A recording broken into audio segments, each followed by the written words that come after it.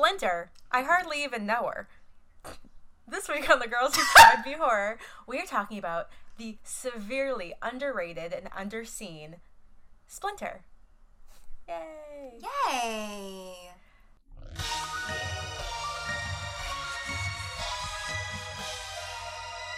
The Girls Who Cried Be Horror. Hello, everybody. Welcome to The Girls Who Cried Be Horror. I am Alex. And I am Anya. And this month, as I just said, we are going to be talking about the 2008 film Splinter that I feel like 95% of people have probably not heard of. I know I hadn't heard of it until this past year, which I think is a travesty, and I want everybody to know it exists, and I want everybody to see it and to seek it out. So please, if you have not seen it or heard of it, go watch it before we talk about it, because obviously we do a lot of spoilers on this show, and I think it's a really, really great time. It is streaming. If you have Amazon Prime, it's streaming on there now, and it's also free on Pluto TV, Vudu, and Tubi. So it's around. You can find it pretty easy. Anya?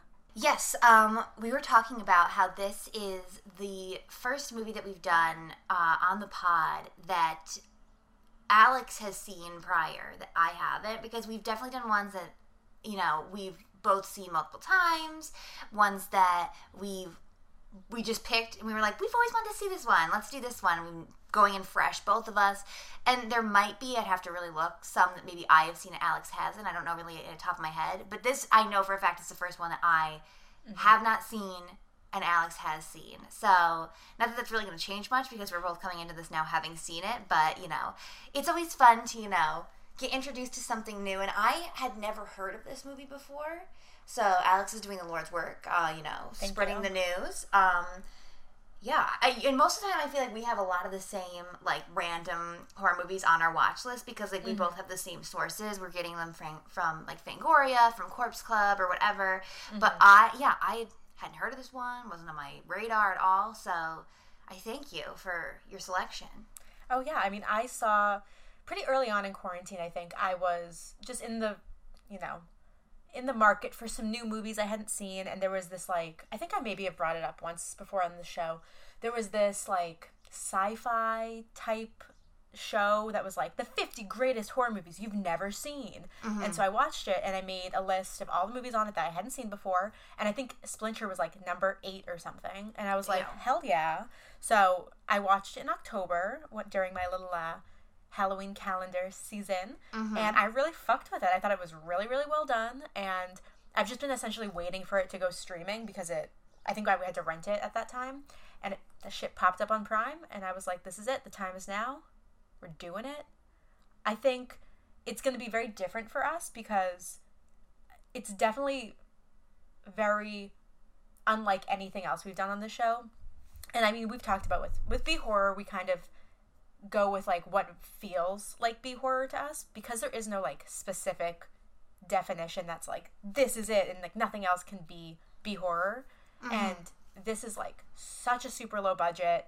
It's, you know, almost nobody has seen it. It's very, very, like, underground, and it's not campy or anything, but I think that what they do with the effects is very in keeping with B-horror, so I feel comfortable doing this episode on it. Yeah, I mean, I don't think that every B-horror film must be campy. I mean, no. I definitely prefer the ones that are, for sure. And I think that because of other factors that go into them, a lot of them end up being campy or feeling campy, even if it's not intentional. But I wouldn't say that every single B-horror film must be, like, high camp. Yeah, so I consider this B-horror, definitely. Yeah. How was your viewing experience? It was good. I mean, watched it by myself. No takers wanting to watch with me, but it's their loss, baby. Okay. Yeah, and as I said, I kind of went in blind. I didn't even, like, all I did was, like, read, like, the brief, like, plot description of, like, I don't even think I actually did that. I think you told me, like, vaguely, like, in a sentence, like, what it was about, and I was like, okay. And then went in completely blind. No idea what to expect. I kind of feel like the cast minus one person, I was kind of like, oh, wait, I know you. Oh, yeah, I know you too. all of Wait, them. I know you. So that was fun. And yeah, I mean, I was definitely, I don't want to get full into it because I'm sure we're going to talk about it, but I was definitely impressed with what they were able to pull together for such a low budget film. Mm-hmm. And it was shocking to me that, yeah, nobody, and I mean, I feel like I have a good handful of horror friends, and even beyond that, like, I follow a good handful of, like, horror things that I've never heard. And maybe it's because they did and I just completely missed it at one point, but no one's talking about this. Not that this, I'm going to say right now, I don't think people should be talking about this personally the way I feel like they should be talking about House of Wax 2005. But there it is. every time. But yeah, it was shocking to me, and I'm happy that I've seen it now. So it was a good viewing experience, I'll say. Good. Yeah, I mean, I think I was very surprised because, I mean, there's like a countless amount of horror movies I've probably never heard of because there are a million. But for something that came out in 2008, I was very surprised I hadn't heard of it because especially at that time when I was like a teenager, that's when I was like really, really getting into horror. And like a new release like that seems like something that would have at least been on my radar and I would have at least heard the name before. Yeah. So, but it's nice. I get so excited when there's something like mid-2000s I've never seen because I love that era in horror. Yeah. And it, you know, I think that it's a very pleasant surprise.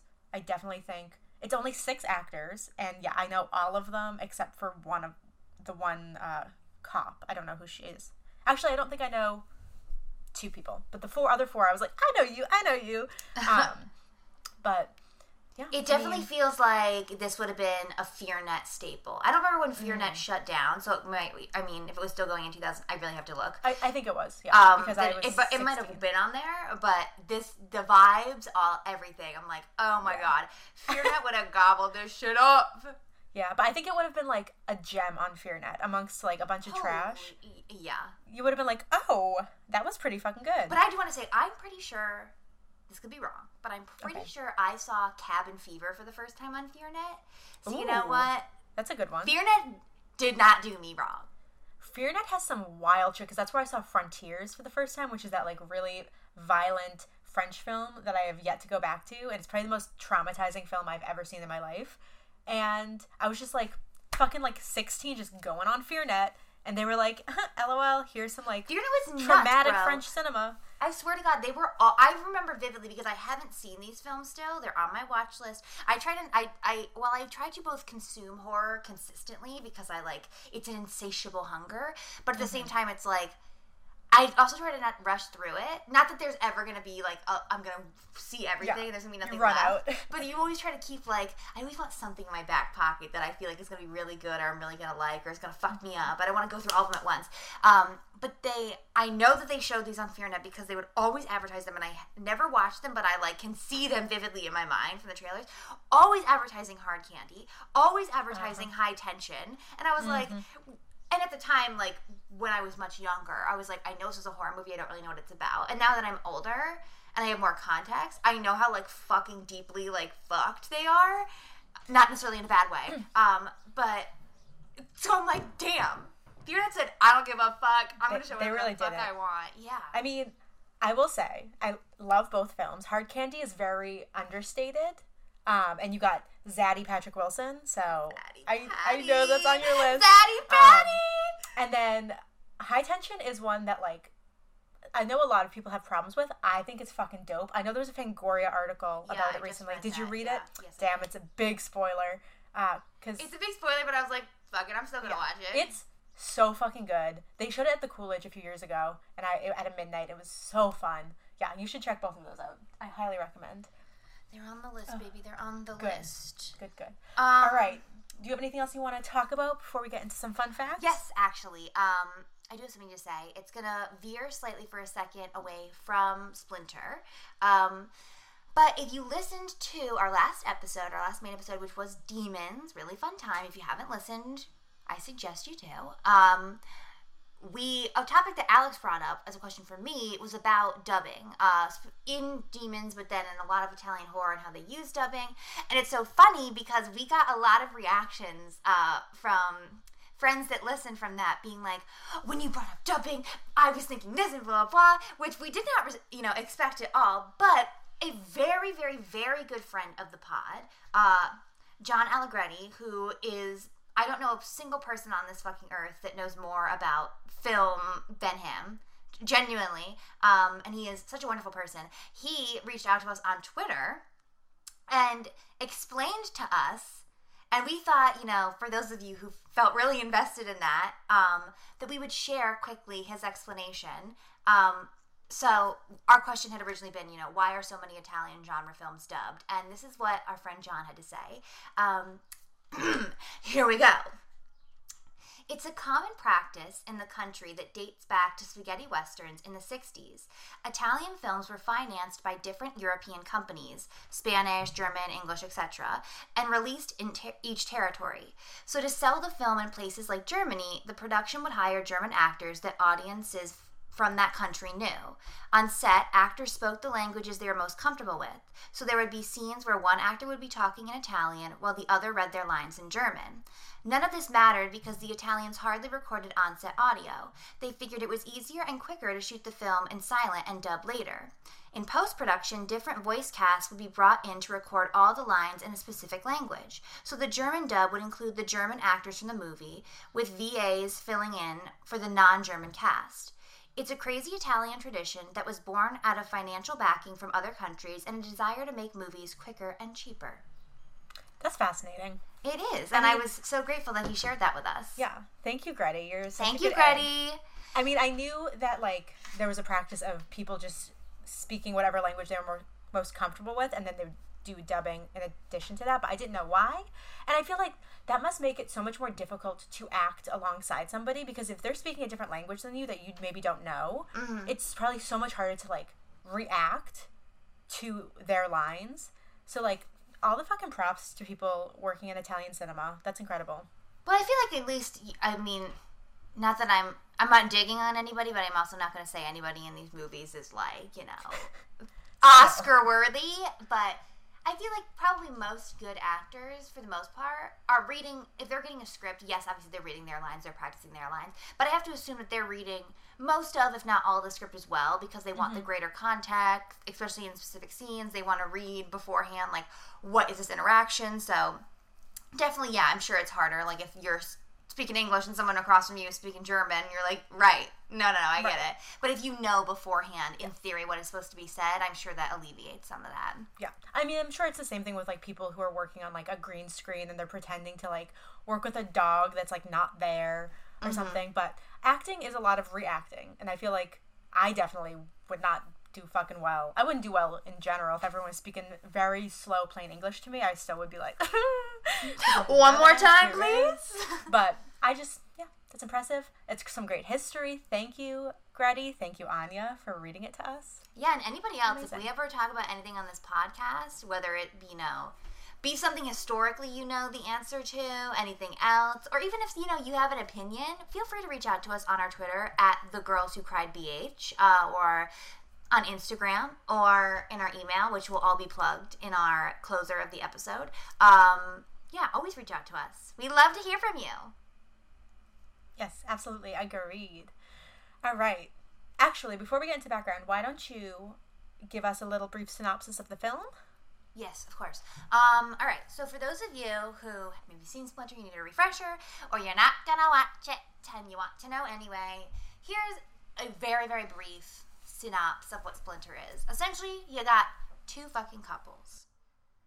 One couple's on the run, baby. Other couple is on an anniversary weekend getaway.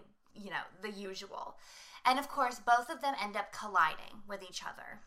In the process of colliding, they come across a creature, a roadkill animal that has some kind of spiky, weird gunk kind of shit going on with it. And essentially from there, mayhem ensues because they ran over it, flat tire, yada, yada, yada, we gotta go to the gas station. They end up at this gas station, what ends up being our setting for the rest of the film, and they find the gas station attendant is wasted, and by wasted I mean destroyed, not like drunk, because he's been attacked by whatever this spiky black goo is that's now kind of controlling his corpse. He's not even like alive anymore. So then it becomes a standoff of them having to lock themselves inside this gas station while these creatures who were once humans, who are now infected with whatever this substance is, are trying to get in and get them. It's a great little survival horror. I don't really want to... I mean, there's not much more to say without watching it. The whole basic premise is them being stuck in this gas station trying to survive. We'll get into, like, the great practical effects and stuff like that, you know, the fun moments. And it's very short, from my recollection. Yes, it's an hour 22. Very short. Yeah, very it's tight. very short. And yeah, so I highly recommend giving it a check. But that's, if you're looking, you know, what am I getting into? That's pretty much the base premise. Yeah, you know, it's a film set in one location, basically about, like, a parasite, you know, similar to, like, a zombie infection, but instead of, like, transforming the person into, like, something else, it kind of uses them as a host and, like, is a puppeteer, and, like, the force of the spikes and the parasite, like, physically moving will, like, move the corpse, which is just, like, haunting, because then it makes them move in, like, disjointed ways and, like, they crack a lot. It's gross. I love it. We'll talk more about that after our fun facts. Yes. Okay. So, diving into the fun facts. Well, like I said, it was released in 2008. It's rated R, and it has a runtime of an hour 22. We love a tight Oh, boy, do I film. fucking love a tight film. Ooh, so nice.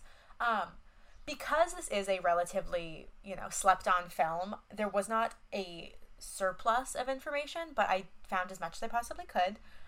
So this film was directed by a man named Toby Wilkins, who has worked primarily in special effects, and he's directed some short films for Ghost House Pictures. I feel like that's the big meat and potatoes of his filmography. Okay. But this was his very first feature, which I'm like, fucking go off, bitch. That's a really good first feature. Yeah.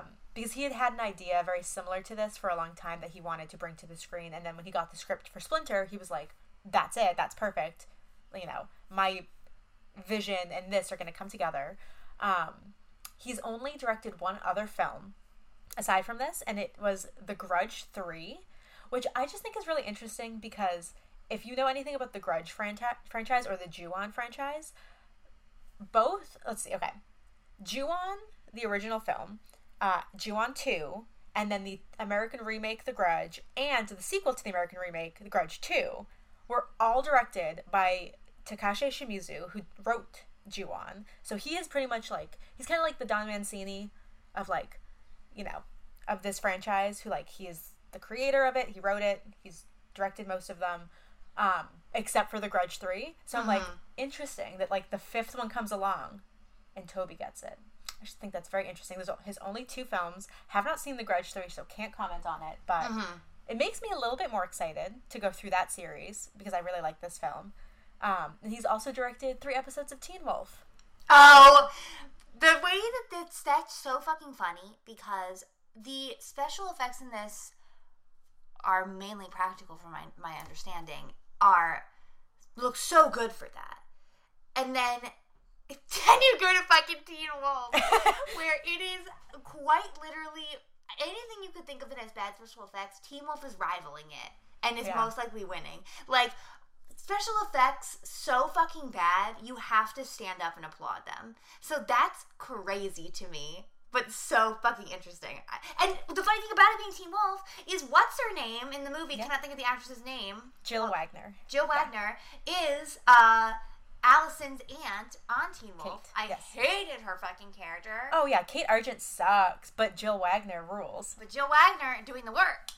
Yeah, I like her. She's a bad bitch. I had not watched Teen Wolf yet the first time I saw this, and so she was just, you know, another actress. And then, obviously, I watched Teen Wolf this quarantine, and upon rewatch, I was like, Kate, hello, good to see you.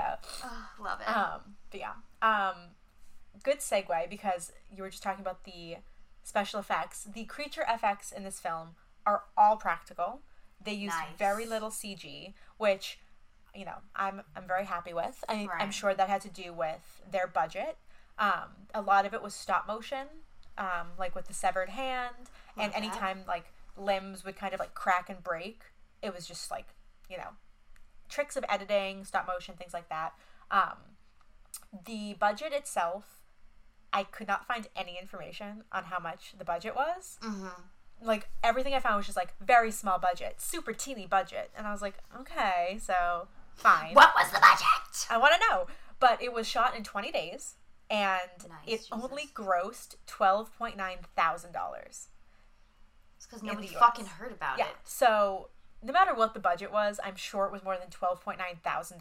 So, I do not think that they had a return on their investment. But you know what? In my heart, they do. Yes.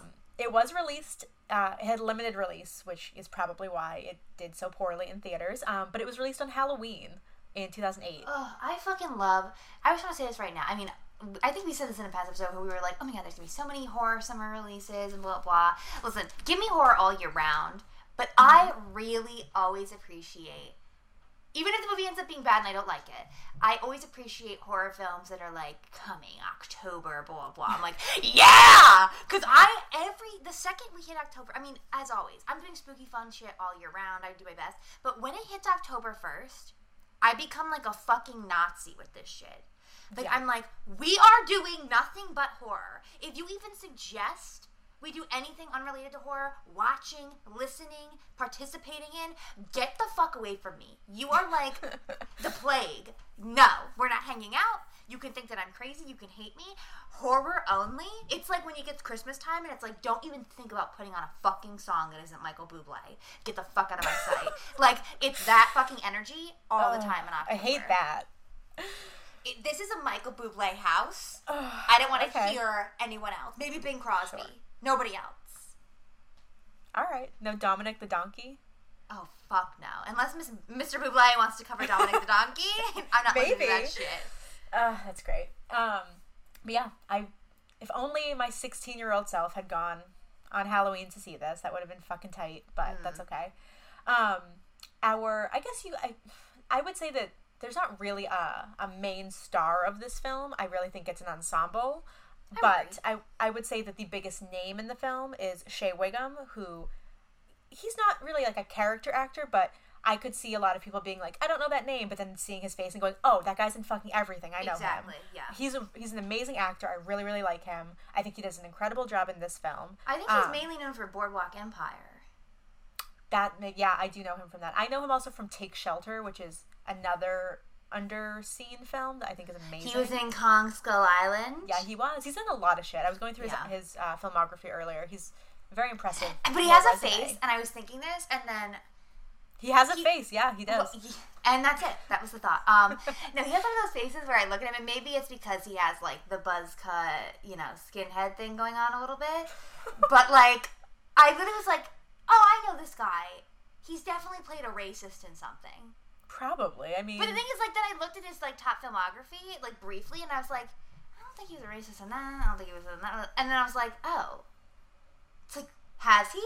And if he hasn't, someone get his agent on the phone, because this man was built to play a racist. I don't know if that's a compliment or not, but... It's not. I mean, like, you're so I'm sure versatile, this man is a nice guy in person and is a good person. But it's just something about him where I'm like, I can definitely see you playing just, like, backwoods, nasty... Mm-hmm. And I don't know that he has. And if he hasn't, I think that there's something to mine there. Well, I feel like just in this film alone, you see so many different sides to him. He's such a great actor because he is essentially the villain of this film. He's the antagonist, aside from, like, the parasite. But he goes through such a transformation and such character. He has such deep character depth because you feel for him. Yeah. You're also, like, hate him at times. He can really do anything, so... Yeah, I guess racist Nazi maybe in the future. Get on it. Big things for you, buddy. Big things for you. Let's see. At the end of the film, Dennis, which is Shea Whigham's character, gives some dog tags to the other two characters with an address on it to deliver money to a woman when he no longer can. And the address on the dog tags is the address for the Wrigley Field in Chicago. I don't know why I said the Wrigley Field. It's just Wrigley Field. I love sports. I love me some sports. So I don't know if that was like a reference to, like, you know, if the writers maybe were from Chicago, because the director is British, so I don't think he's, like, a huge Cubs fan, but who fucking knows. But I thought that was interesting that the address there was for a big old baseball field. Because they probably assume that most of us little horror freaks are not going to be like, that's Wrigley Field, I know that address. Yeah, but that's, why wouldn't you do something then, like, that was like, that's the address for some, like Bates Motel or something. It's more so, like, then it feels like it's an inside thing with them. Like, it's one of those things Gotcha. where it's, like, it's not them being, like, writing on there, like, bring this to Yankee Stadium. Like, we won't know unless, like, we are really into sports, I guess. So they'll get away with us believing it's real. Yeah. Yeah, that makes sense. So the last couple things I wanted to talk about were some awards that it did get recognized for. Oh, good. Which, I'm like, good. At least it got that recognition. It won 6 awards at the Screamfest Horror Film Festival. Nice. Which were Best Editing, Best Score, Best Special Effects, Best Makeup, Best Directing, and Best Picture. So, Best Picture, holy fucking shit. swept the competition. It killed it. Nice. Love that for them. It was also nominated for Best Picture at the Saturn Awards, but it lost to Hellboy 2. Come on, y'all. And it was also nominated for Spike TV's Scream Award for Most Memorable Mutilation for the arm amputation scene. But, do you know what it lost to? For mutilate. Wait, what was the For award? Most Memorable Mutilation. What did it lose to? It lost to the motherfucking pendulum trap in Saw fucking 5. Oh my... You know I hate Saw 5. You know I hate it. And I don't like that trap. I don't think that's You're talking about the one that the fuckface set up? Yeah, where it's that, just like swinging and it like cuts the guy in half. Oh my god, y'all. It's like so CG'd. If y'all haven't listened to our fucking Saw episode with Roberto from Dearly Departed, it's really fun. Definitely check it out. But you would know in this instant that we are all like, shut the fuck up. Yeah. Of every Saw trap, that one, I feel like that's a case though where it's like Saw had become such a big thing at that point within horror. Like, it was very mainstream feeling, even though it's really, like, grungy and gross. That, like, it almost similarly... This is going to be a weird comparison. You gonna say Pixar? Yeah, I was going to say, similar to how Pixar, every year, if they release a film, it's going to get the fucking Oscar for animated film. Anytime a Saw thing came out, it was going to win for Best Mutilation. I was going to say the same fucking thing. That's so funny. We're so on the same wavelength. Yeah, we get it. because Saw is exactly the same as, like, Inside Out. You know. Saw is to horror mutilation what Pixar is to animated Oscar wins. Yeah, I think that's accurate. So yeah, that's pretty much all I was able to find on it, but there you go. Yeah, well, thank you for sharing. Yeah, absolutely. So, I guess let's get into the meat and potatoes of this film. Yum, yum, yum. Alright, so something that I think is really well done about the script, I think specifically, is that I personally think it's really, really well paced. And I think that a big problem I have a lot of times with horror is that sometimes they don't build the stakes up high enough for me to really give a shit about the characters. And in this film, first of all, you open up on a scene with fucking Skinny Pete from Breaking Bad. And he's a gas station attendant, and he gets attacked by what you think is like a rabid animal. You don't really get to see it very much. And then, then you meet your 2 couples.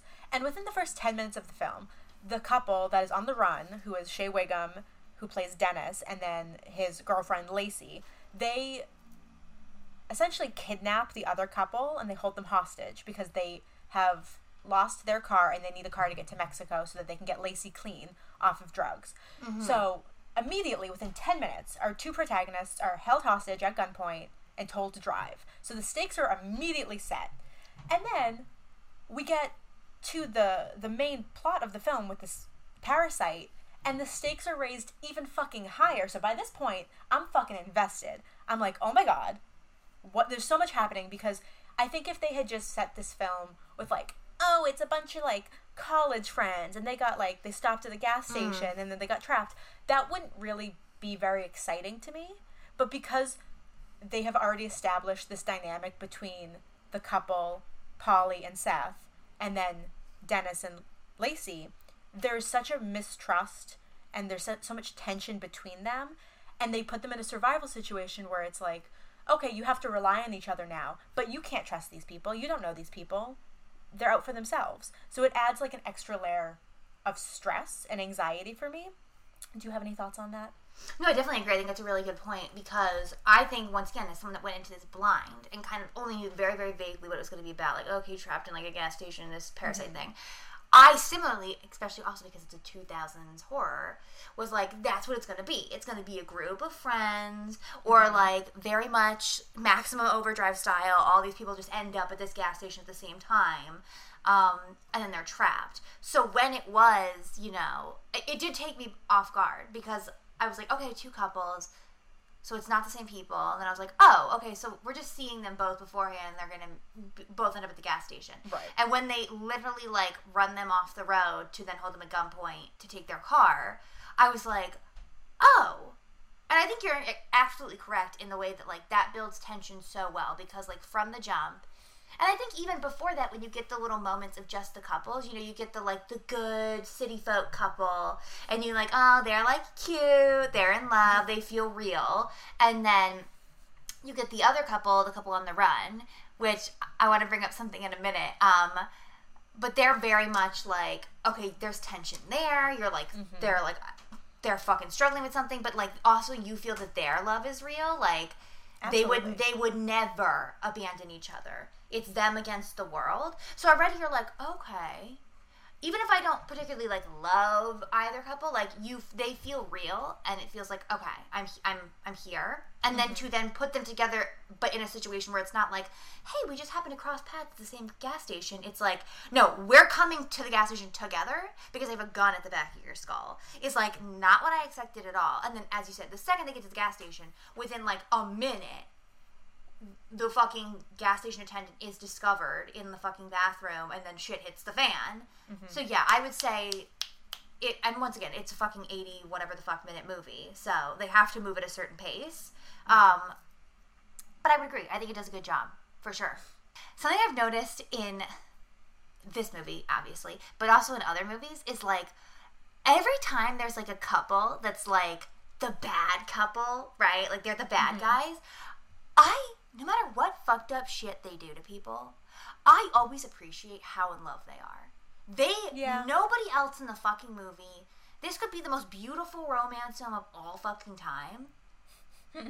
But if you introduce like, oh, and here's like the two fucking murderer couples, they love each other more than you two fucking do.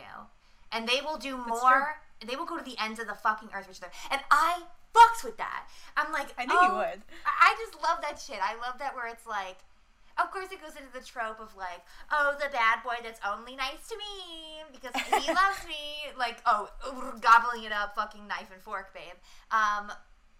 But yeah, I just love that. And so at the beginning, like they're in this car, and like at first it seems a little hostile.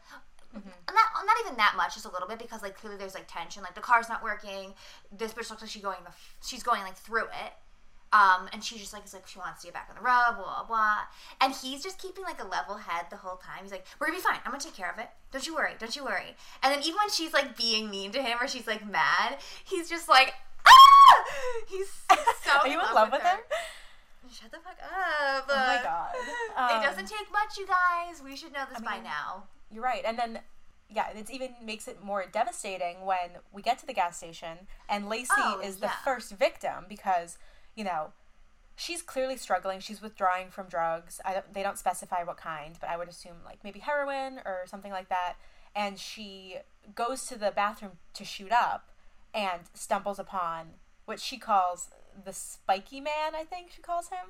She says it's like a man with spikes or something. Yeah, and he, of course, because he thinks that she's, you know, hallucinating from withdrawal, doesn't believe her, and she gets fucking got so fast, so hard, and just the devastation of having to have him realize that she's gone, but then what happens with her body is really, I'm sure, traumatizing for him because she's deceased, but the splinters inside of her are moving her as if she is alive, and slamming her body against the window, trying to get to him.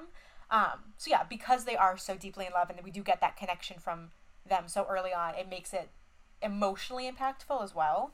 But I think having the tension built in before we even get to the main plot also just helps, you know, in terms of making the story make sense, because I have a lot of problems when there's like continuity issues or things like plot holes, but with this it's like, oh, they see a phone immediately at the gas station, they could call for help, but of course no, he's being looked for by the police, so he has to smash the phone. So like all these little things of, you know, they could escape this way and he has to, you know, put an end to it because he doesn't want to get caught before he realizes how serious the situation is. It kind of puts them in like a really, really bad situation where they don't really have any of those lifelines that they would have if they were, you know, they don't have to do that bullshit of like, oh, the line's dead for no reason. You know, it gives validity to the actions that put them in that scenario.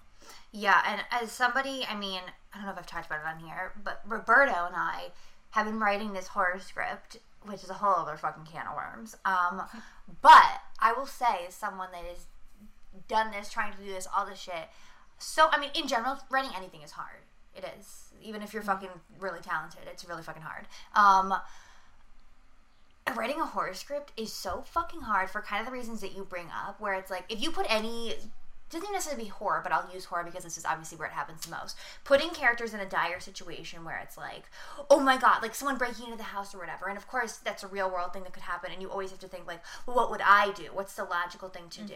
And then you essentially, as the writer, have to go through every fucking possibility of like, well, what if, but people would think this, like they would do this, so we have to eliminate that as an option.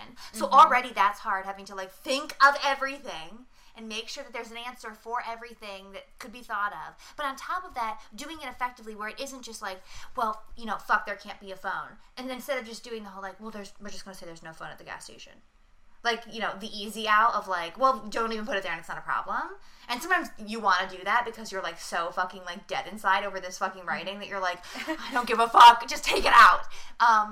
But it's so smart, like you're saying, to then like give a reason that then laces back in later. Because, like, then the cop comes, and that's a whole fucking scene because, like, she thinks that this other couple, which they were obviously at a certain point, are in danger and are yelling because of this guy that they're with. Yeah. But it's the thing. And it's so smart. And it's just, like, shows, like, it was really well done to, like, take everything and everything fits together with everything else. Like, nothing feels like, oh, well, they just had to do that, you know, so no one would complain. Or they just, like, threw that in, but, like, for what? Like, all of it has a purpose, which is why it's just so fucking clean at, like, 82 minutes or whatever it is. It's like, no minute is wasted. It really, it feels very well thought out. It feels like they probably had a lot of drafts they went through, and it just feels very, very, like, spot on. I feel like the dialogue, even though, I don't even remember if I fucking brought it up, because I was talking about Shea Wiggum in my fun facts. Did I say that he improvised a lot of his dialogue? No, you did not. That was the fun fact, and then we went on a tangent about Shea Wiggum. Well, Shea Wiggum being a Nazi. He improvised a lot of his dialogue, which is probably also why a lot of it felt very natural. And you know, I would say maybe the first like 5 minutes is the only time in the film where I'm like, I'm not sure if the acting is like super good and like the dialogue is super good, but I think once they like come together, I'm so on board with it, and like I just am so invested in these characters. I think, yeah, everything's thought out. I mean, the fact that Seth is he's getting a PhD in biology, so of course, you know, he's gonna be the perfect person to be able to figure out this parasite. But I think also, I feel like in a situation like this, it's very easy to make kind of one-note characters, and I think that the three main characters in this film are so well fleshed out, all of them, because, like I said earlier, I don't really think that any of them are the main protagonist, because each of them has a moment where they like stand up and they are kind of like the hero, where, you know, with Seth, it's him understanding how to defeat the parasite. With Polly, it's her kind of having like a gung-ho attitude and like wanting to like try all these different things and protect people. It's Dennis when he is like sacrificing himself. Yeah. They all have their moments, but then on the flip side, they also all have their moments of weakness where, like, you know, Seth doesn't know how to change a tire. He doesn't know how to do anything, like, physical. You know, a lot of Polly's ideas are very, like, not really thought out. Like, if she actually, like, the gasoline, where they want to, like, set a fire. And they're like, we're sitting on top of a gas station. Maybe think about it, Polly. Like, they all have moments of weaknesses and they all have moments of strength.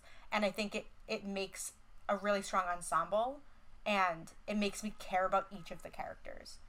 You know? It makes them definitely feel more human because it feels more real, which I think always helps when you have, like, an isolated one-location horror. You're not trying to do, and there's nothing wrong with the, opposite of this, but you're not trying to do, this big budget, multiple locations, high concept shit, which there's great movies like that for sure, but,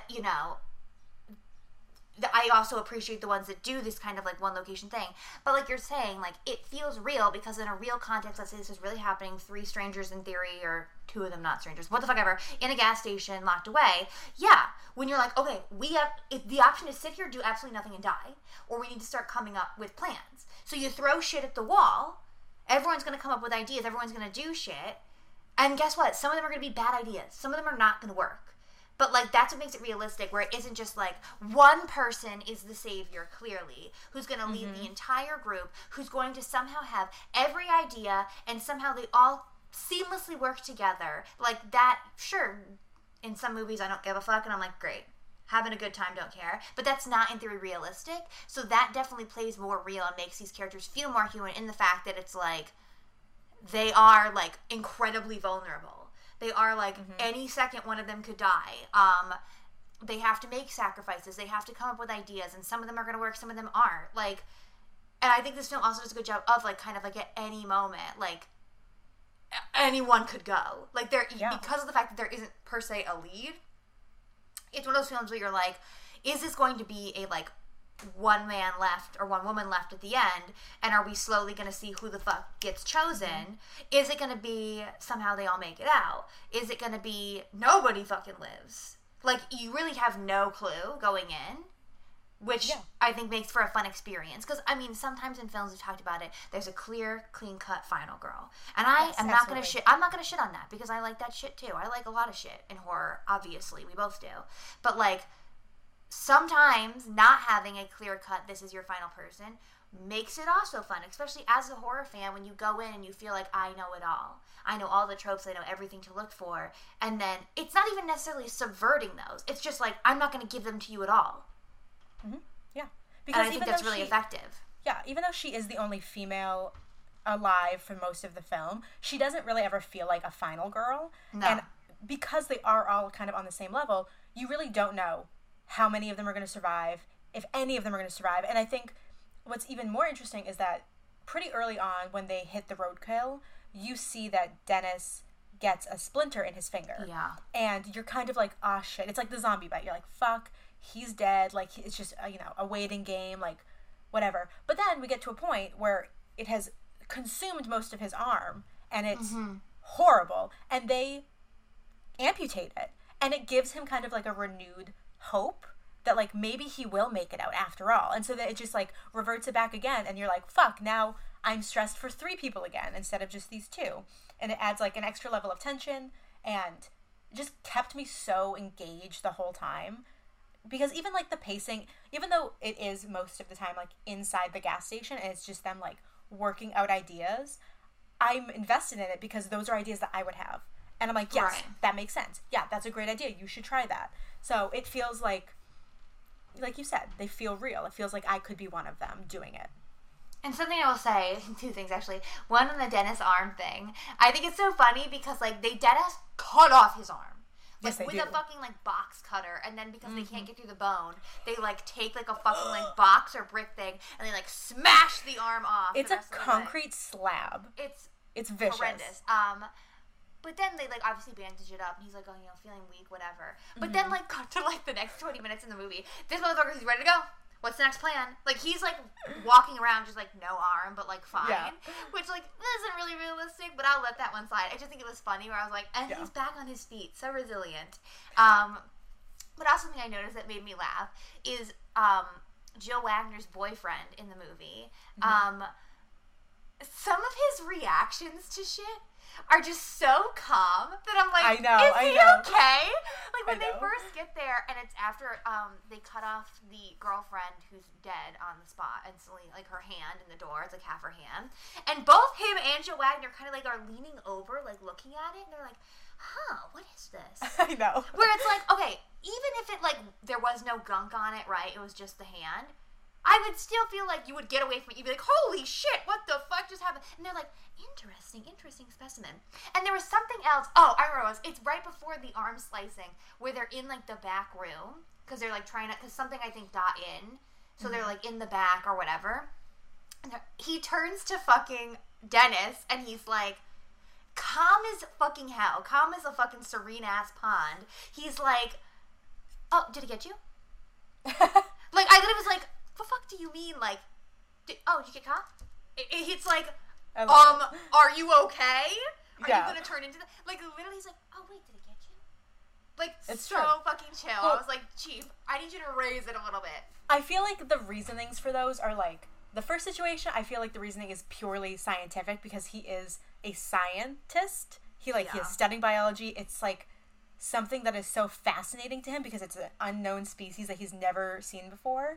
So, like, even though I do think he's too calm about it because it is somebody's fucking half of their hand that is, like, metastasizing in front of him, like, I also do understand that, like, the science part of his brain is, like, completely in awe of it and just, like, wants to study it. And then I feel like on the second point, like, maybe he's just calm like that because, like, at the end of the day, like, this man is still someone who was holding me hostage. Like, I don't owe him shit. Like, are you good, bro? Okay, let's move on. I just feel like more so like I wasn't expecting him to be like, are you okay? Yeah. But it's more so just like even for a selfish reason of like, y'all have seen it only takes a second for that thing to kill you and take over you. So if this motherfucker has whatever it is in his system, I feel like I would be like, oh my god, did it get you? You know, in very zombie movie, like, we have to fucking kill you now, or, like, we're throwing you to the wolves because you're a goner anyway. But yeah, I mean, it wasn't enough for me to be like, this movie's garbage, but, like, it I do think in that moment, Toby could have been like, hey, Paolo Costanzo, maybe, like, do that line again with a little bit more oomph, maybe, but that's okay. I would like to talk about the gas station as a setting. Yeah, for sure. Quickly, because in general, I'm a fan of films that have very, like, specific one set kind of locations. I think that's really interesting. But I think choosing a gas station is very smart because in a lot of horror films, specifically like slasher films, the gas station is kind of like a standard staple of like, this is the location that people go to before the shit happens, where it's kind of like their last opportunity to escape and like get out of the situation before they're like, you know, because it's always like they go to the gas station and the people are like, don't go any further, like it's the warning, you know, it's the Friday the 13th, it's the, although I think that's more like a little diner, but whatever, you know, it's Cabin Fever, it's all of those films, or it's, you know, in the Texas Chainsaw series where they're like, oh, we'll go down this road instead, it'll save you time, and the gas station is always kind of like the beacon of hope of like, that's our last place that we were, we gotta get back to the gas station. And in this film, the gas station is where the shit is happening. Like, it is the center of the chaos. So I thought that was really interesting to use that setting that I feel like in horror is known kind of as like the stopping point before the shit happens.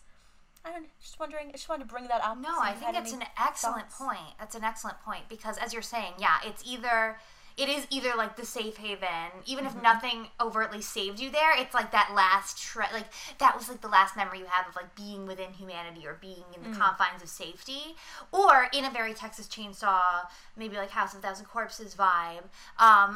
It's like it can do both, where it's like, you know, that was really that was the bait.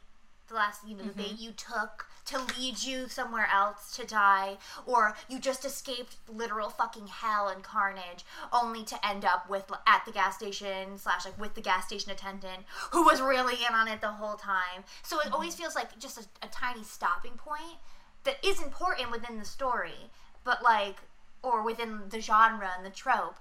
But it's never, like, a major focus. It's, like, either it's a one and done and we're gone, or, like, yeah, we'll come back to that, but only for a beat, and it's really because about the character that happens to be working there, where it's, like, yeah, this is the only time that I can think of that I've seen it, where it's, like, no, the setting is the gas station, and it offers so much interesting shit because of the fact that it's like, as you're saying, as a horror fan, like, we never really spend that much time at the gas station. It's kind of like an in and out scenario where, you know, you get, you know, the half the party inside getting fucking, you know, Funyuns, and the gas station guy is like really weird, and then the other two out in the car, like, looking at the map, like, having some conversation that they'll come back to when they're in, like, you know, covered in blood, you know, in the last reel of the film.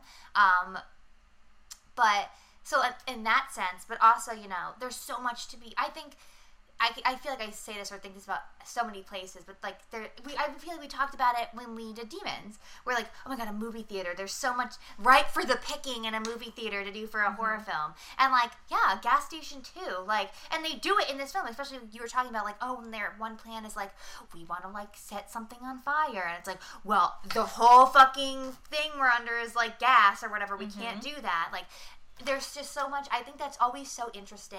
I guess in any film, but especially in horror. Like, use your setting to your advantage. We talked about it in fucking Sleepaway Camp. You know, Sorority Babes. Yeah, like, Sorority Babes didn't do it, and Sleepaway Camp does, where it's like, you're at Sleepaway Camp, use the setting of summer camp. That's what's, I mean, yes, there's so much else going on, but, like, we've all seen slashers before. What I want is a slasher at summer camp. Like, use it to your advantage. Sorority Babes, yeah. You're at a fucking bowling alley in a mall. Fuck yeah, that's really cool. And then, you know, you get one real, like, bowling-related death, and then everything else is just, like, babes in their underwear, you know, whatever. So, yeah, I definitely, I love it. And not that really there was any reason for me to feel this way, but, like, when I was watching it, it reminded me, it, like, felt like a video game at times. And I think it's because, like, there's such, I mean, video games are definitely getting their due now. I mean, there's so many video game adaptations. I mean, we're excited for one in particular, Werewolves Within, baby! There it is! Guess what? I'm going to see it this Wednesday. I mean, by the time, yeah, by the time this comes out, I will have seen it, but there's, like, a one-night only showing at this theater. And I was like, ooh. I'm going! Anywho, but yeah, I mean, there's so many, I mean, I don't know, I've talked about it on this pod before, but I love horror video games, and before anyone asks, you know, in this podcast where I can't hear you asking me a question,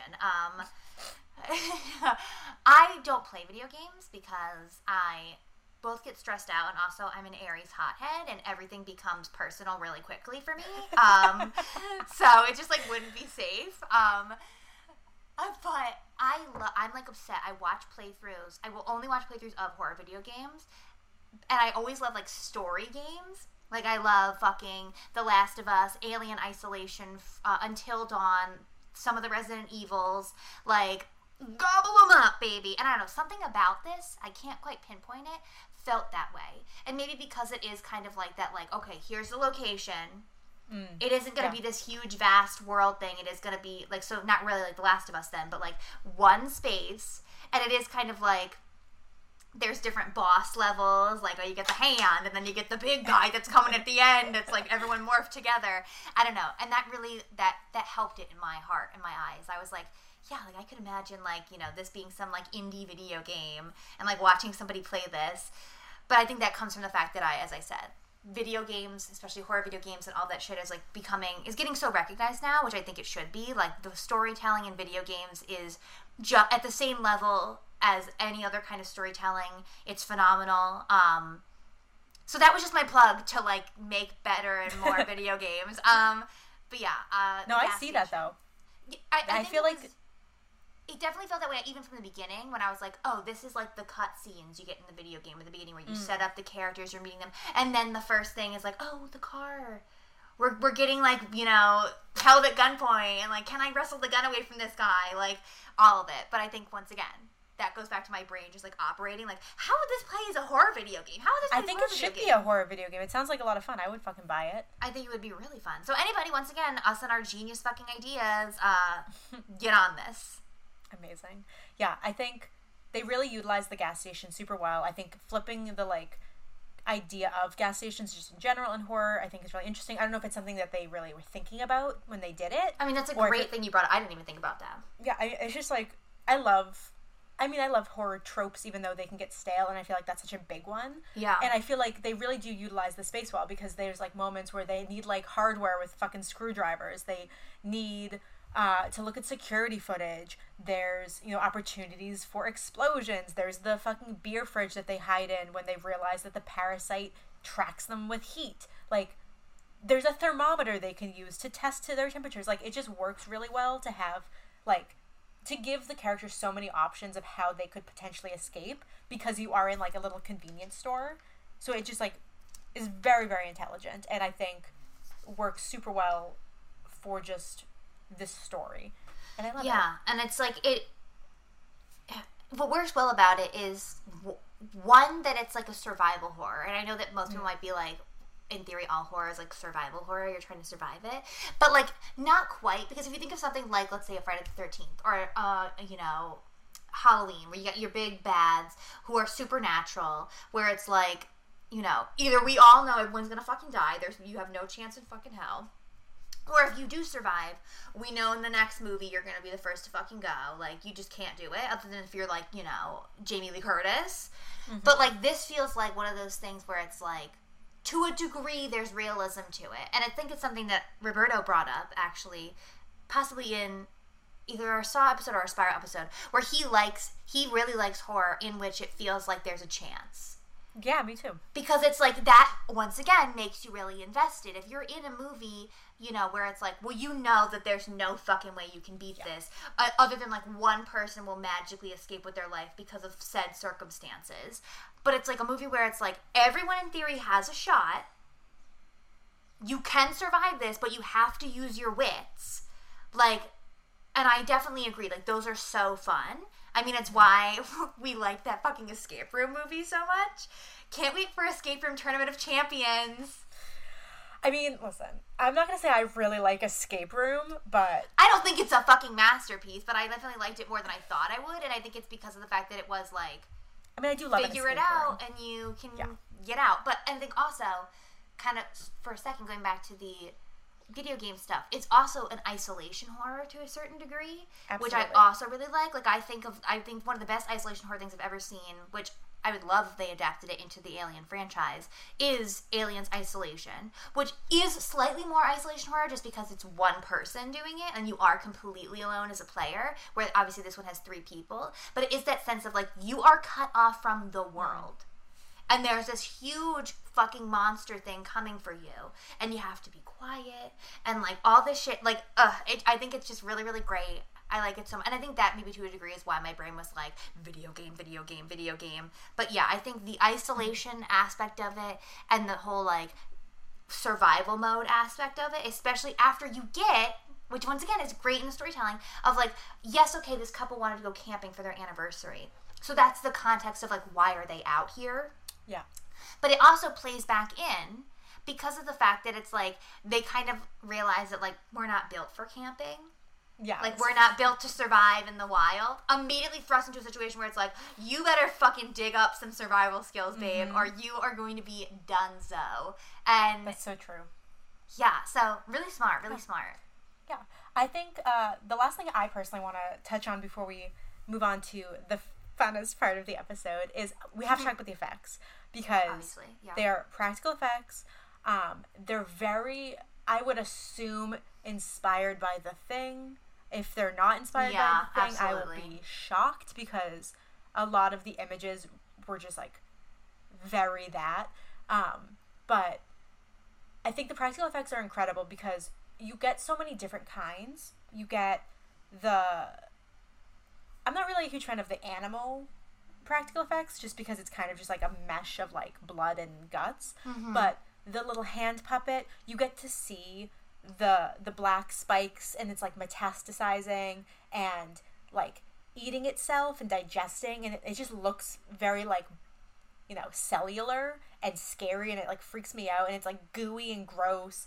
But then you also have the big guy. Well, first of all, the man with spikes is, like, a really, really great, like, little suit that they must have, like, created, because it looks so haunting, where, like, his eyes are blacked out, and it's so fucking gross.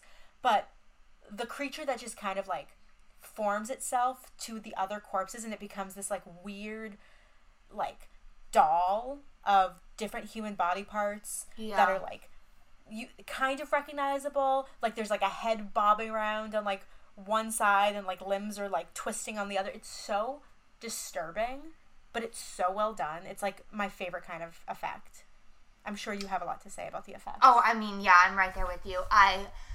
As always, we love practical. Yes. But yeah, so much interesting about it. I mean, there's just so much to unpack, I feel like. Like you were bringing up at the beginning of the episode, I've never seen something like this where it is like this thing takes over the body, and usually you get kind of a zombie situation, whether it's a slow walking zombie, 28 days later, like zombie or what the fuck ever. But this is not really zombies because immediately like that person is dead. They're not even using the brain. Like, the being is not conscious. The only thing that's conscious is the substance inside of them that then, in a very haunting manner, is literally puppeteering their body. It's like a puppet with no strings. And it's so, like, disturbing looking, which is great. And then kind of going off the zombie thing, they try to kill them, they cut them apart, nothing works, they're still moving because it has nothing to do with like, oh, a parasite taking over the brain. Like they could be a literal hollowed out fucking head, nothing in there, and it would still use the body. Yeah. Which and is like so you're scary. saying, and in very zombie manner, it's not like, oh, you cut it apart, whatever, it's done. And or it will try to like put itself back together. It does that to a degree, but it's like, and they talk about this in the movie about like it wants like heat or whatever. Like it is a parasite. It's not concerned. It's not like evil in the sense of like, I'm trying to take over the world. Like it's just like that's what it was made to do, and it like wants to keep consuming. It literally, the pieces that they hack apart of these people, or even people that don't get fully hacked apart yet, it like up on the roof of the fucking building, it starts to like suck them all together and like put parts wherever they can fit on this like mass of like human animal flesh shit to become this like end of the video game big boss type shit of like black spiky flesh monster, and it's disturbed. I definitely thought about The Thing when I was watching it. You can't. If you've seen The Thing, you fucking, the first place and the only place really your mind is going. One thing I will say, which I'm sure it couldn't be helped, honestly, especially when we talk about like the budget and stuff like that, but it's like a lot of the scenes in which, not always, but a lot of times when it's like this monster is like moving, and or when it's like attacking somebody, the editing gets a little fucking nuts. Like it is just kind of these just like whoosh, whoosh, whoosh, whoosh, whoosh, like shots, and you're like, okay, I know something is moving and something's happening, but like it's so quick that you just assume, obviously, like you're not stupid, you can put together what's happening, but you don't see anything. And of course, as someone that's like low-key a little depraved, I'm like, I want to see it.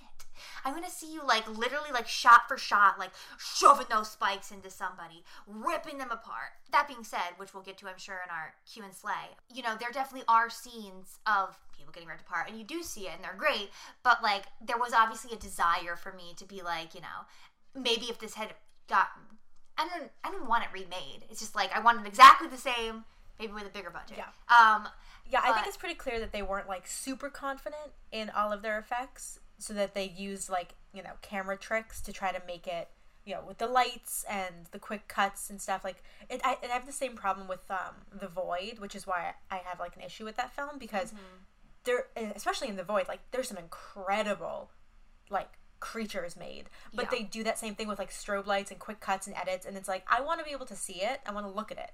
Let me enjoy it. Yeah, you want to like appreciate the work that they've done, but you get it. I think at the same time, it's like I would always probably feel this way, but I also get, and it's something we've talked about in other episodes, where it's like sometimes the most effective thing is not really showing the monster. It's like giving only a sneak peek and then letting our brains fill in what it looks like, and that will always be scarier than anything that can ever physically be made.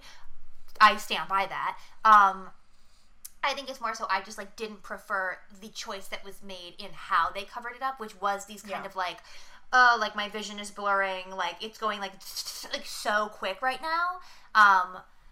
I would much rather like, kind of something we get, which will get brought up, but there's one death where like essentially something comes down from the roof and like fucks somebody up below, in which it's like I can see that whole death because you didn't have to fully show me the monster to do it. I feel like I always prefer that if you're trying to hide your monster a little bit, rather than like you know, these flash scenes of like, it's right there, it's moving, but you can't see it.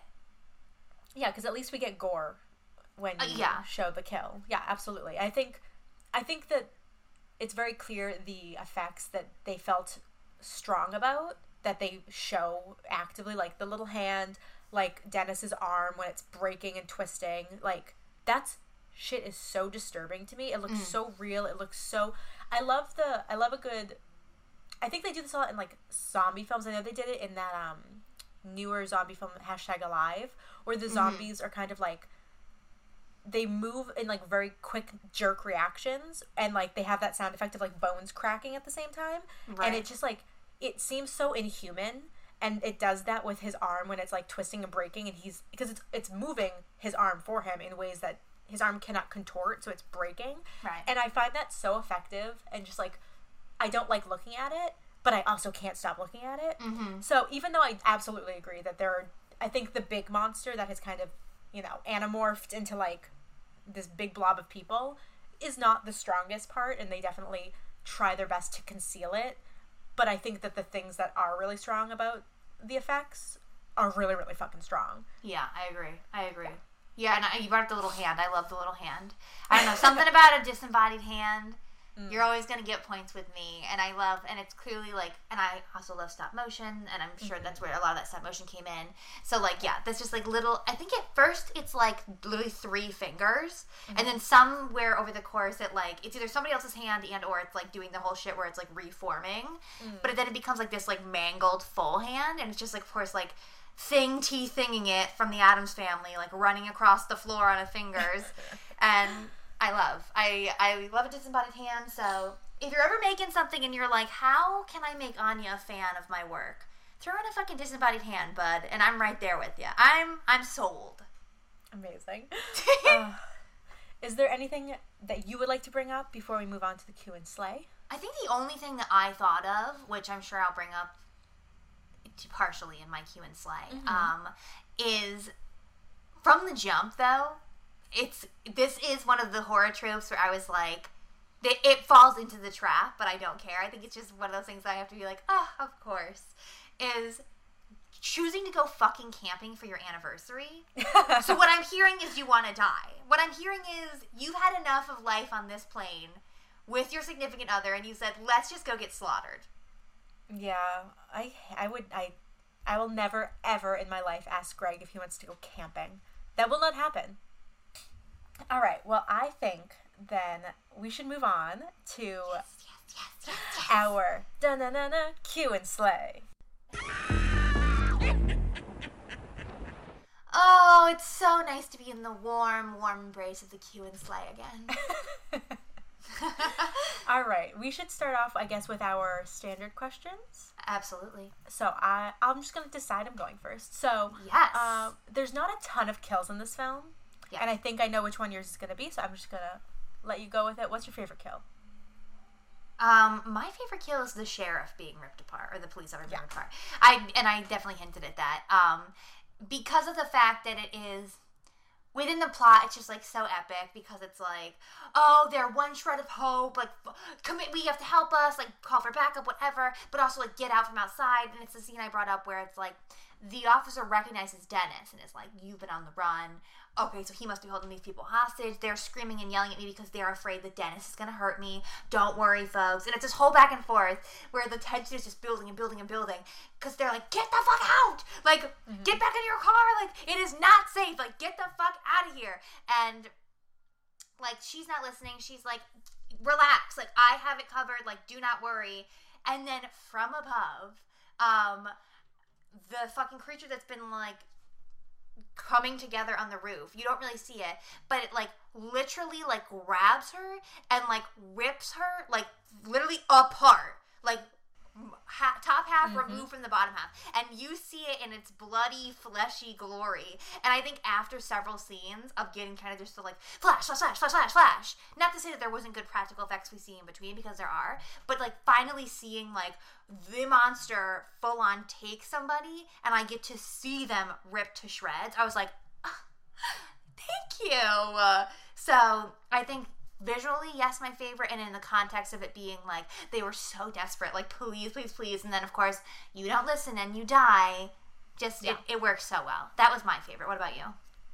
Yeah, I mean, I would agree. I think that in general, there's only 4 kills overall in the film, and I don't particularly think that any of them, aside from that one, are like visually that interesting. I think what's more interesting is what happens after their death, especially with her, because there is a moment, maybe like 5 to 10 minutes later, after she has died, where you see the creature pulling itself back together and kind of like stitching her back up, essentially with its spikes, and like forming into this like the Thing creature. And I think that's really visually interesting. I guess if I would have to pick a kill, I will say Dennis, but not really his death, his journey there, because the amputation scene is, in my opinion, the best scene in terms of effects, because it's good. It's just all of his arm twisting, and like, cause he has it like bandaged up, he's hiding it from them, and then he takes the bandage off and you see what his hand has become, and it's all these broken bones, and then his arm just like fully at the elbow just like breaks. So fucking disgusting. The concrete block that cuts his arm off is so good. And then, you know, in the end, he gets his heroic death. He's redeemed himself in the eyes of the viewers because he starts off as the antagonist. You learn a lot about his history and why he's on the run, what the purpose of them being on the run is, to save his girlfriend. And you kind of have this, like he has humanity. You really care for him in that moment. And then he gets to have that heroic, like, one-armed, lying on his back, like, fucking shotgun, like, cocking it, blowing himself up. You know, it's epic. I'll take it. You know, you don't see him die, but, like, you understand what has happened with the explosion. I think that the police officer death and then the arm amputation are easily, like, the top 2 visual gore moments of the... Like, I don't... Not that there aren't other gory good moments, but, like, visually, like, I don't think they can be matched. Yeah, those are the most impressive. Yeah. All right. What is your favorite line from this movie?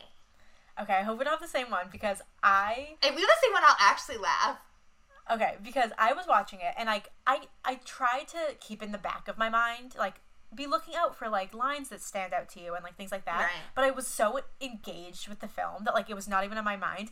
And then the line happened, and I laughed out loud, and I was like, well, there it is!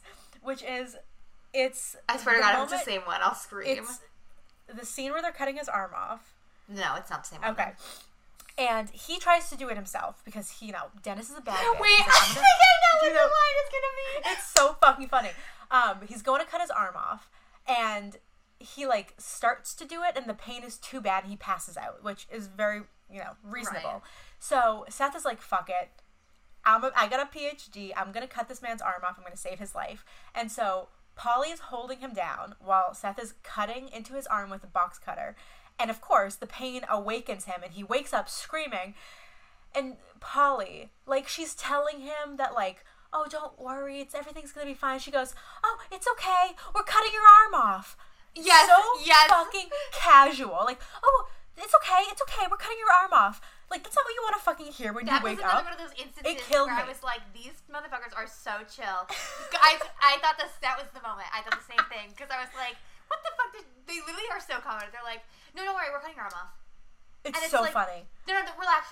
We're cutting it off. Like, as if he's going to be like, oh, okay, thanks. Yeah, like, I don't think if you're still cutting my arm off, it's still going to fucking, like, hurt like a motherfucker. I don't know if it was written comedically, but her delivery of it just, like, kills me. Because it's obvious she's trying so hard to, like, keep him calm, but the words you're saying are in complete contrast to the way you're saying it. Yeah, I feel like I love it. I definitely don't think it's supposed to be funny. I feel like delivery could have been a little better. Like, she doesn't need to be like, we're cutting your arm off! But, like, also she'd be like, it's okay. We're taking it off. You're going to be fine soon, blah, blah, blah. Yeah. Like, something with urgency. It's like this, like, hey, you're good. Cutting the arm off. Yeah, it's like, so funny. I fucking live for it. That's my favorite line. Ugh. What's yours? My favorite line is, it's like a word more so, but then I'll give a second one that's kind of similar. I love when Dennis calls Joe Wagner a firecracker. I knew you were going to say that. I'm so... let's sing it together, y'all. Predictable.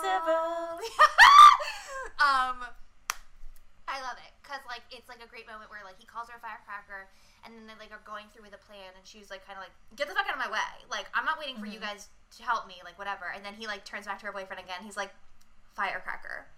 Which I was like, oh, I would love to be called a firecracker. But similarly to that, at the beginning, when he's with his girlfriend still, and they're getting out of the car, and it's kind of decided, like, we have to leave this car, we need to fucking hitchhike, we gotta do whatever our secret plan is to get another car.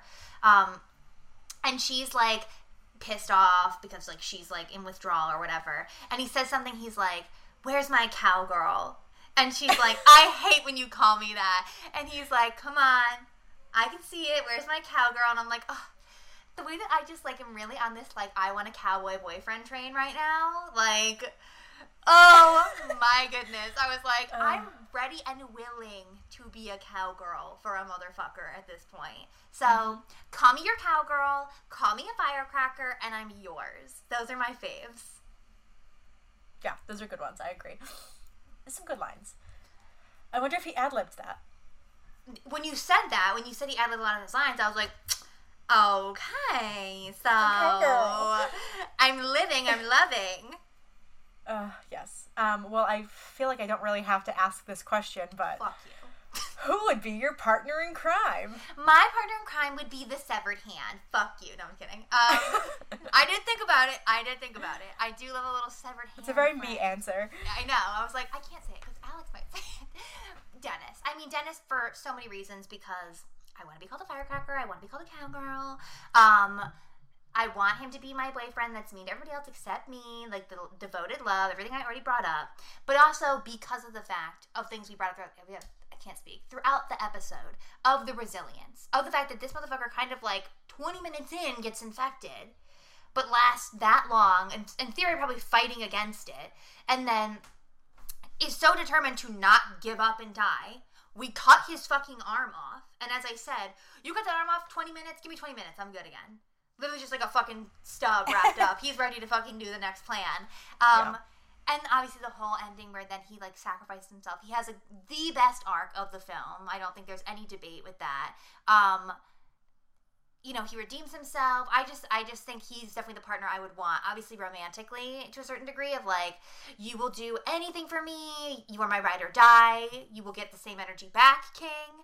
But then also just like, even if he wasn't my romantic partner, just like being in that situation with him, like, I think that we have a good chance because like he's going to have some plans. He's going to be willing to do what needs to be done. And when it comes down to it, he isn't a bad person. Like, he won't just like sacrifice me and throw me to the wolves. Yeah, absolutely. I think he is a great choice. So Dennis is my choice. What about you? Yeah, I had two because I figured you'd pick Dennis. If you didn't, I was going to go with Dennis because for the same reasons. I feel like he really like, he loves deep and he's like committed. Yes. He is ride or die. Like, I would trust him. If we were in a partnership, I would trust him to be there for me. But I will go with Polly because I think that she is a very strong woman and I want to be surrounded by strong women. I think that she's really beautiful, so I like to look at her.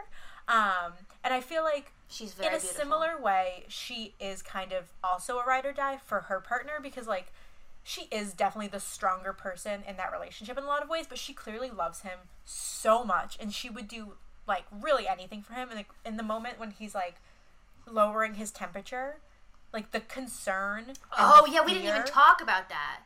Yeah, that's great, too. I mean, my temperature is at resting 97, so my ass could just fucking walk right out that door. I'd be fine. Nobody would know. I would just survive because I'm cold all the time. But, like, you can see in that moment how, like, afraid she is for him, and I feel like if we were partners, she would put just as much, you know, energy into me, and so I would want to work with her. It's so funny because that scene with the ice, to bring it back up briefly, you know, he's lying on these bags of ice to, like, because the parasite, as I said, it's, like, it's not after humans, it's after, like, temperature, which is why, like, the first guy, the gas station attendant, didn't go after what's his name. He went after the hood of the car because it was, like, smoking and hot.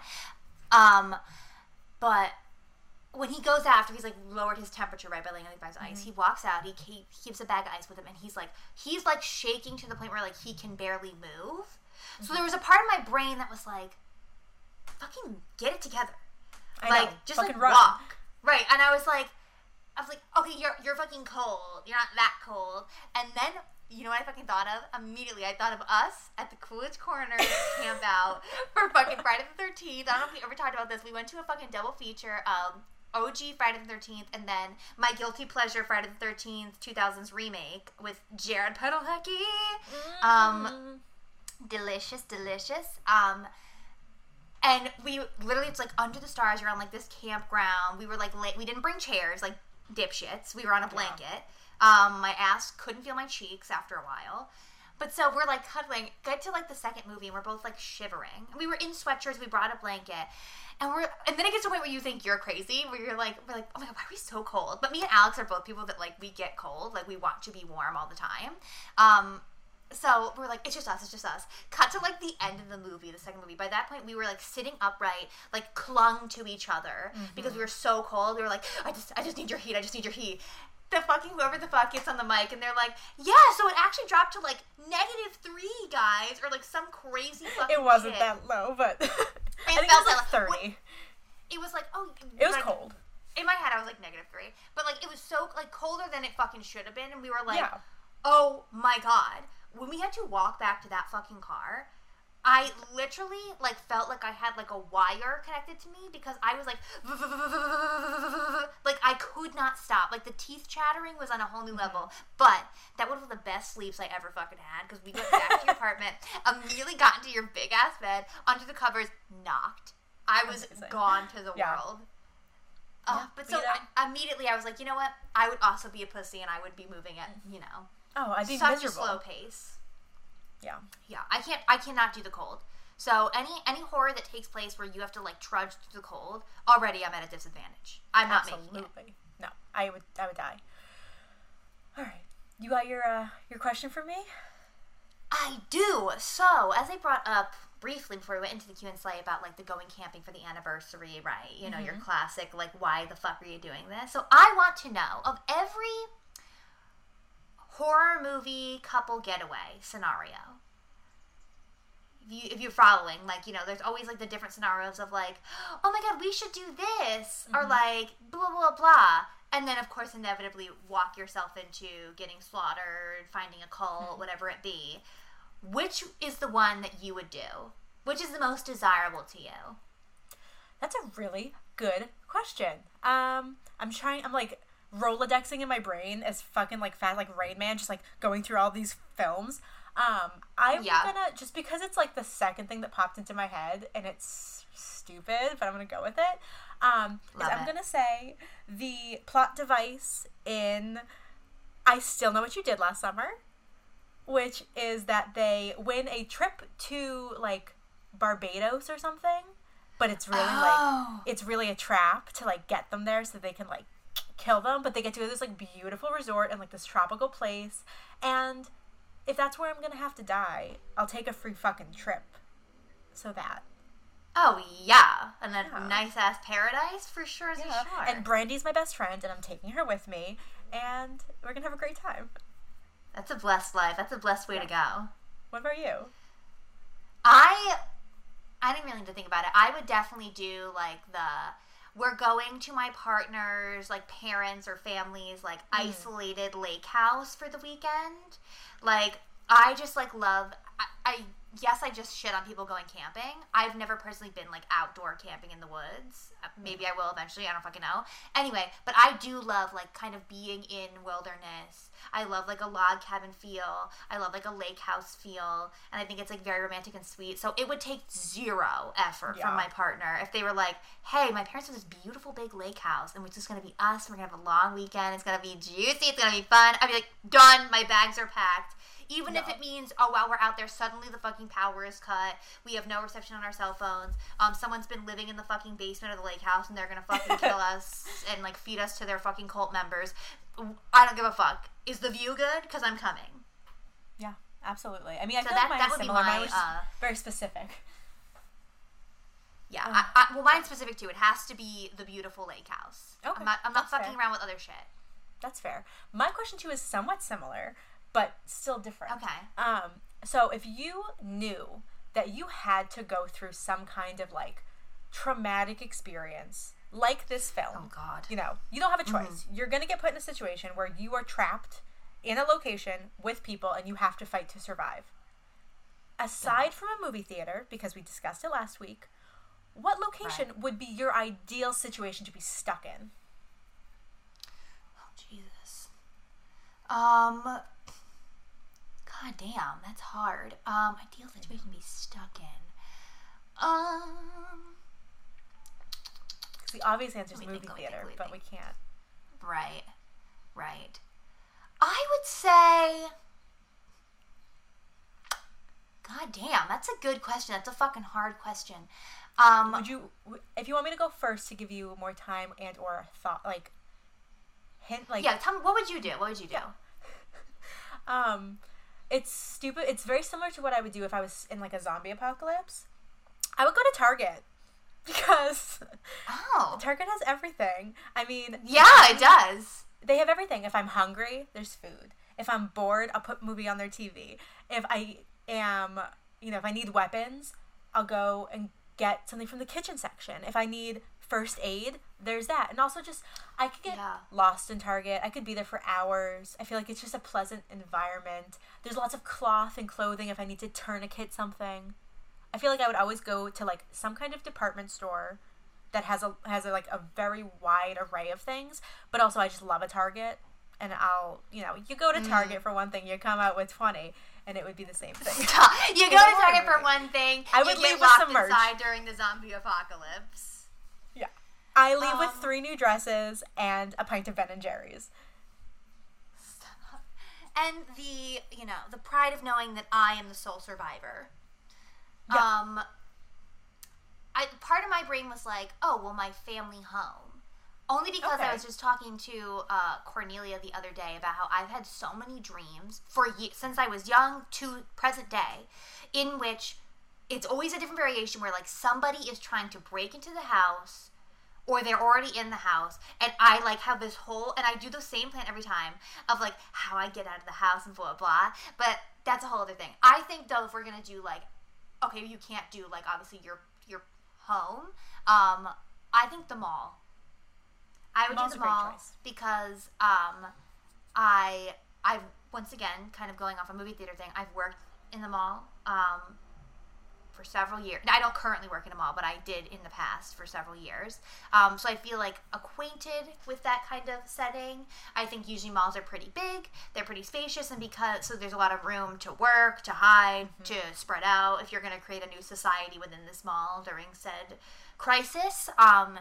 And because there's so many different stores, and food kiosks and blah, blah, like, you're pretty set for a period of time, not forever, but, like, I think that's a good base camp to have. So I think if I can't do movie theater, I think I could fare pretty well if I was stuck in a mall for said trauma. Yeah.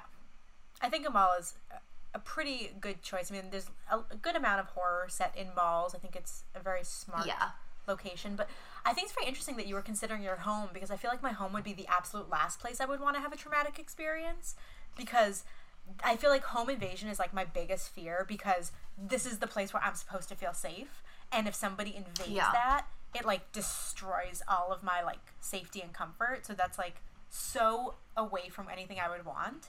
But I also understand that, like, your home better than anybody else, like, you could use it to your advantage. Well, kind of going off that, like, the mall thing, like, unfortunately, because we live in America, like, there would be many times when we worked at the mall where, like, the thought crosses my mind where I was like, what if an active shooter did come in? Like, would I know where to go? Like, would I get out? Like legitimate thoughts I would have. You have to have too often, honestly. It never happened, obviously, thank God. But, like, where then that's when it almost feels, not that it would be less scary anywhere else, but then that feeling of, like, well, this is a foreign place. Even though I work here, I know the mall, like, I'm not trying to fucking die in the mall, like, and, like, what the fuck ever. Whereas my house, there've never been any remote threats of, knock on wood, invasion or anything like that. But the thing I was telling Cornelia is in my basement of my house, and if you're trying to murder me, stop listening right now, because I don't want to tell you this. And give it away. But in the basement of my house, you've seen it, there's, like, the whole finished basement, and then there's a room in the back that used to be the laundry room and now is like kind of my mom's office space, whatever. But there's a door in that room that if you open it, it leads up to this little staircase that goes into our garage. So I have had, I don't know why, for years, dreams where someone's trying to break in the house, someone's in the house, and I like run downstairs, I'm hiding in the basement, they're like upstairs looking for us or whatever, and like I'm waiting at that door that leads to the stairs in the garage. I'm like, okay, the second that I hear that they're further down in the house, I'm gonna unlatch this door, sneak up through the staircase, they won't see me leaving the house, and then go through the garage door and run and get help. And like that's always my fucking game plan. So like part of me is like, if someone ever tries to get me, that's what I'm going to do. I'm going to use the secret, not so secret stairs from the basement to the garage, and I'm going to be home free. So that's why I feel like you better the hope only there's reason not in my multiple mind men, and one of them is waiting in the garage. I know. That would be my luck. I'd be like, suckers! I get up and he's like standing right there, and I'm like, hi! Oh, shit. Well, I guess we should go to our ratings and see where we fall here. I'll go first. I am a huge fan of this film. The first time I saw it, I gave it a 3.5. But upon second viewing, I appreciated the effects even more, and pretty much everything that we talked about with the characters and just the dynamics and how well the setting is used. So I'm going to give this big boy a 4-star. Boy Next Door. Check it out. I really think it's worth your time. It's only an hour 22. I really don't think you'll regret it. No. And yeah, this is definitely probably one of the highest ratings I've given so far on the pod. And I stand by it. I will fight for this film. 4 stars. Yeah, this is kind of another I almost said Castle Freak. This is kind of another tourist trap situation for me where I didn't like this. After discussing it, I was like, yeah. So I'm going to raise it a 0.5 star from what I originally was going to give it. And I'm going to give this a boy next door who is also a dumb jock. So for those of you who don't understand, 3.5 is what I'm giving this. Yeah, because I kind of for all the reasons we already said. I mean, clearly I liked it. I did not dislike this. I would definitely recommend. And kind of after discussing, how well the story comes together and stuff like that with, the characters and the decisions that are made and how real it feels and obviously the effects, I definitely think it deserved a little bump up from me. And who knows, honestly, I'm sure this is one that I can see myself revisiting, and maybe then I'll be like, you know what, solid Boy Next Door. But for right now, I'm going to give it a 3.5 in between. Alex has a magic way with words sometimes that really... I have been dancing, just I was hoping that our discussion would bump your rating up 0.5 star because I want you to have a high rating for it, and I'm so pleased. I'm so glad. Yeah, I definitely think 0.5 star bump up. And that's Splinter, y'all. So, yeah, I mean, as always, thank you guys so much for listening. We will be back sooner than you know with either another full episode, mini-sodes, lots of horror coming out, lots of stuff to possibly discuss. And yeah, so check out Splinter. Thank you so much, as always, for listening. And as always, keep it creepy. Keep it creepy. Bye. Bye. Hi, creeps, and thank you for listening to another episode of The Girls Who Cried Be Horror. We would not be able to make this podcast, though, completely on our own, and we have some folks that we would love to thank. First and foremost, if you've noticed, we have amazing new artwork, and we have to thank our friend Raymond Lowell, who commissioned it for us. You can follow him on Instagram and see all this other amazing art at RBLowell. Who else, Alex? We would love to thank, yet again, for another season, our lovely friend Nathan Graham, who made our beautiful introduction music, and he sings the Girls Who Cried Be Horror. You can follow him at instant_grammed, like his name. And you can also check out his podcast with our other friend Jonah, called The Commonwealth. Yes, all good spooky content. Yes. And of course, if you can't get enough of us, we're on social media too. Make sure to follow us on Instagram at The Girls Who Cried Be Horror, on Twitter at Girls Who Cried BH, and if you really want to write us a whole novella, baby, you can send us an email at thegirlswhocriedbehorror@gmail.com. We always want to hear your thoughts and opinions and your insight. And if you want to follow us individually on social media, you're welcome to do that as well. I am at GWayForever. That is GEEWAY 4 and then ever on Instagram. At AGarrity15 on Twitter. And Anya Garrity on Letterboxd if you really want my film insight. Alex? Yeah, and if you want to check out the 3 tweets and Instagram posts I do a year, you can check me out at Alex Brandley. Because I'm very basic. On Twitter, Instagram, or Letterboxd, it's all the same. I'm just Alex Brandley. She makes it easy for you, folks. Yeah. She makes it easy for you. But that's all we have for now, so we'll see you creeps next time. Goodbye. Bye-bye.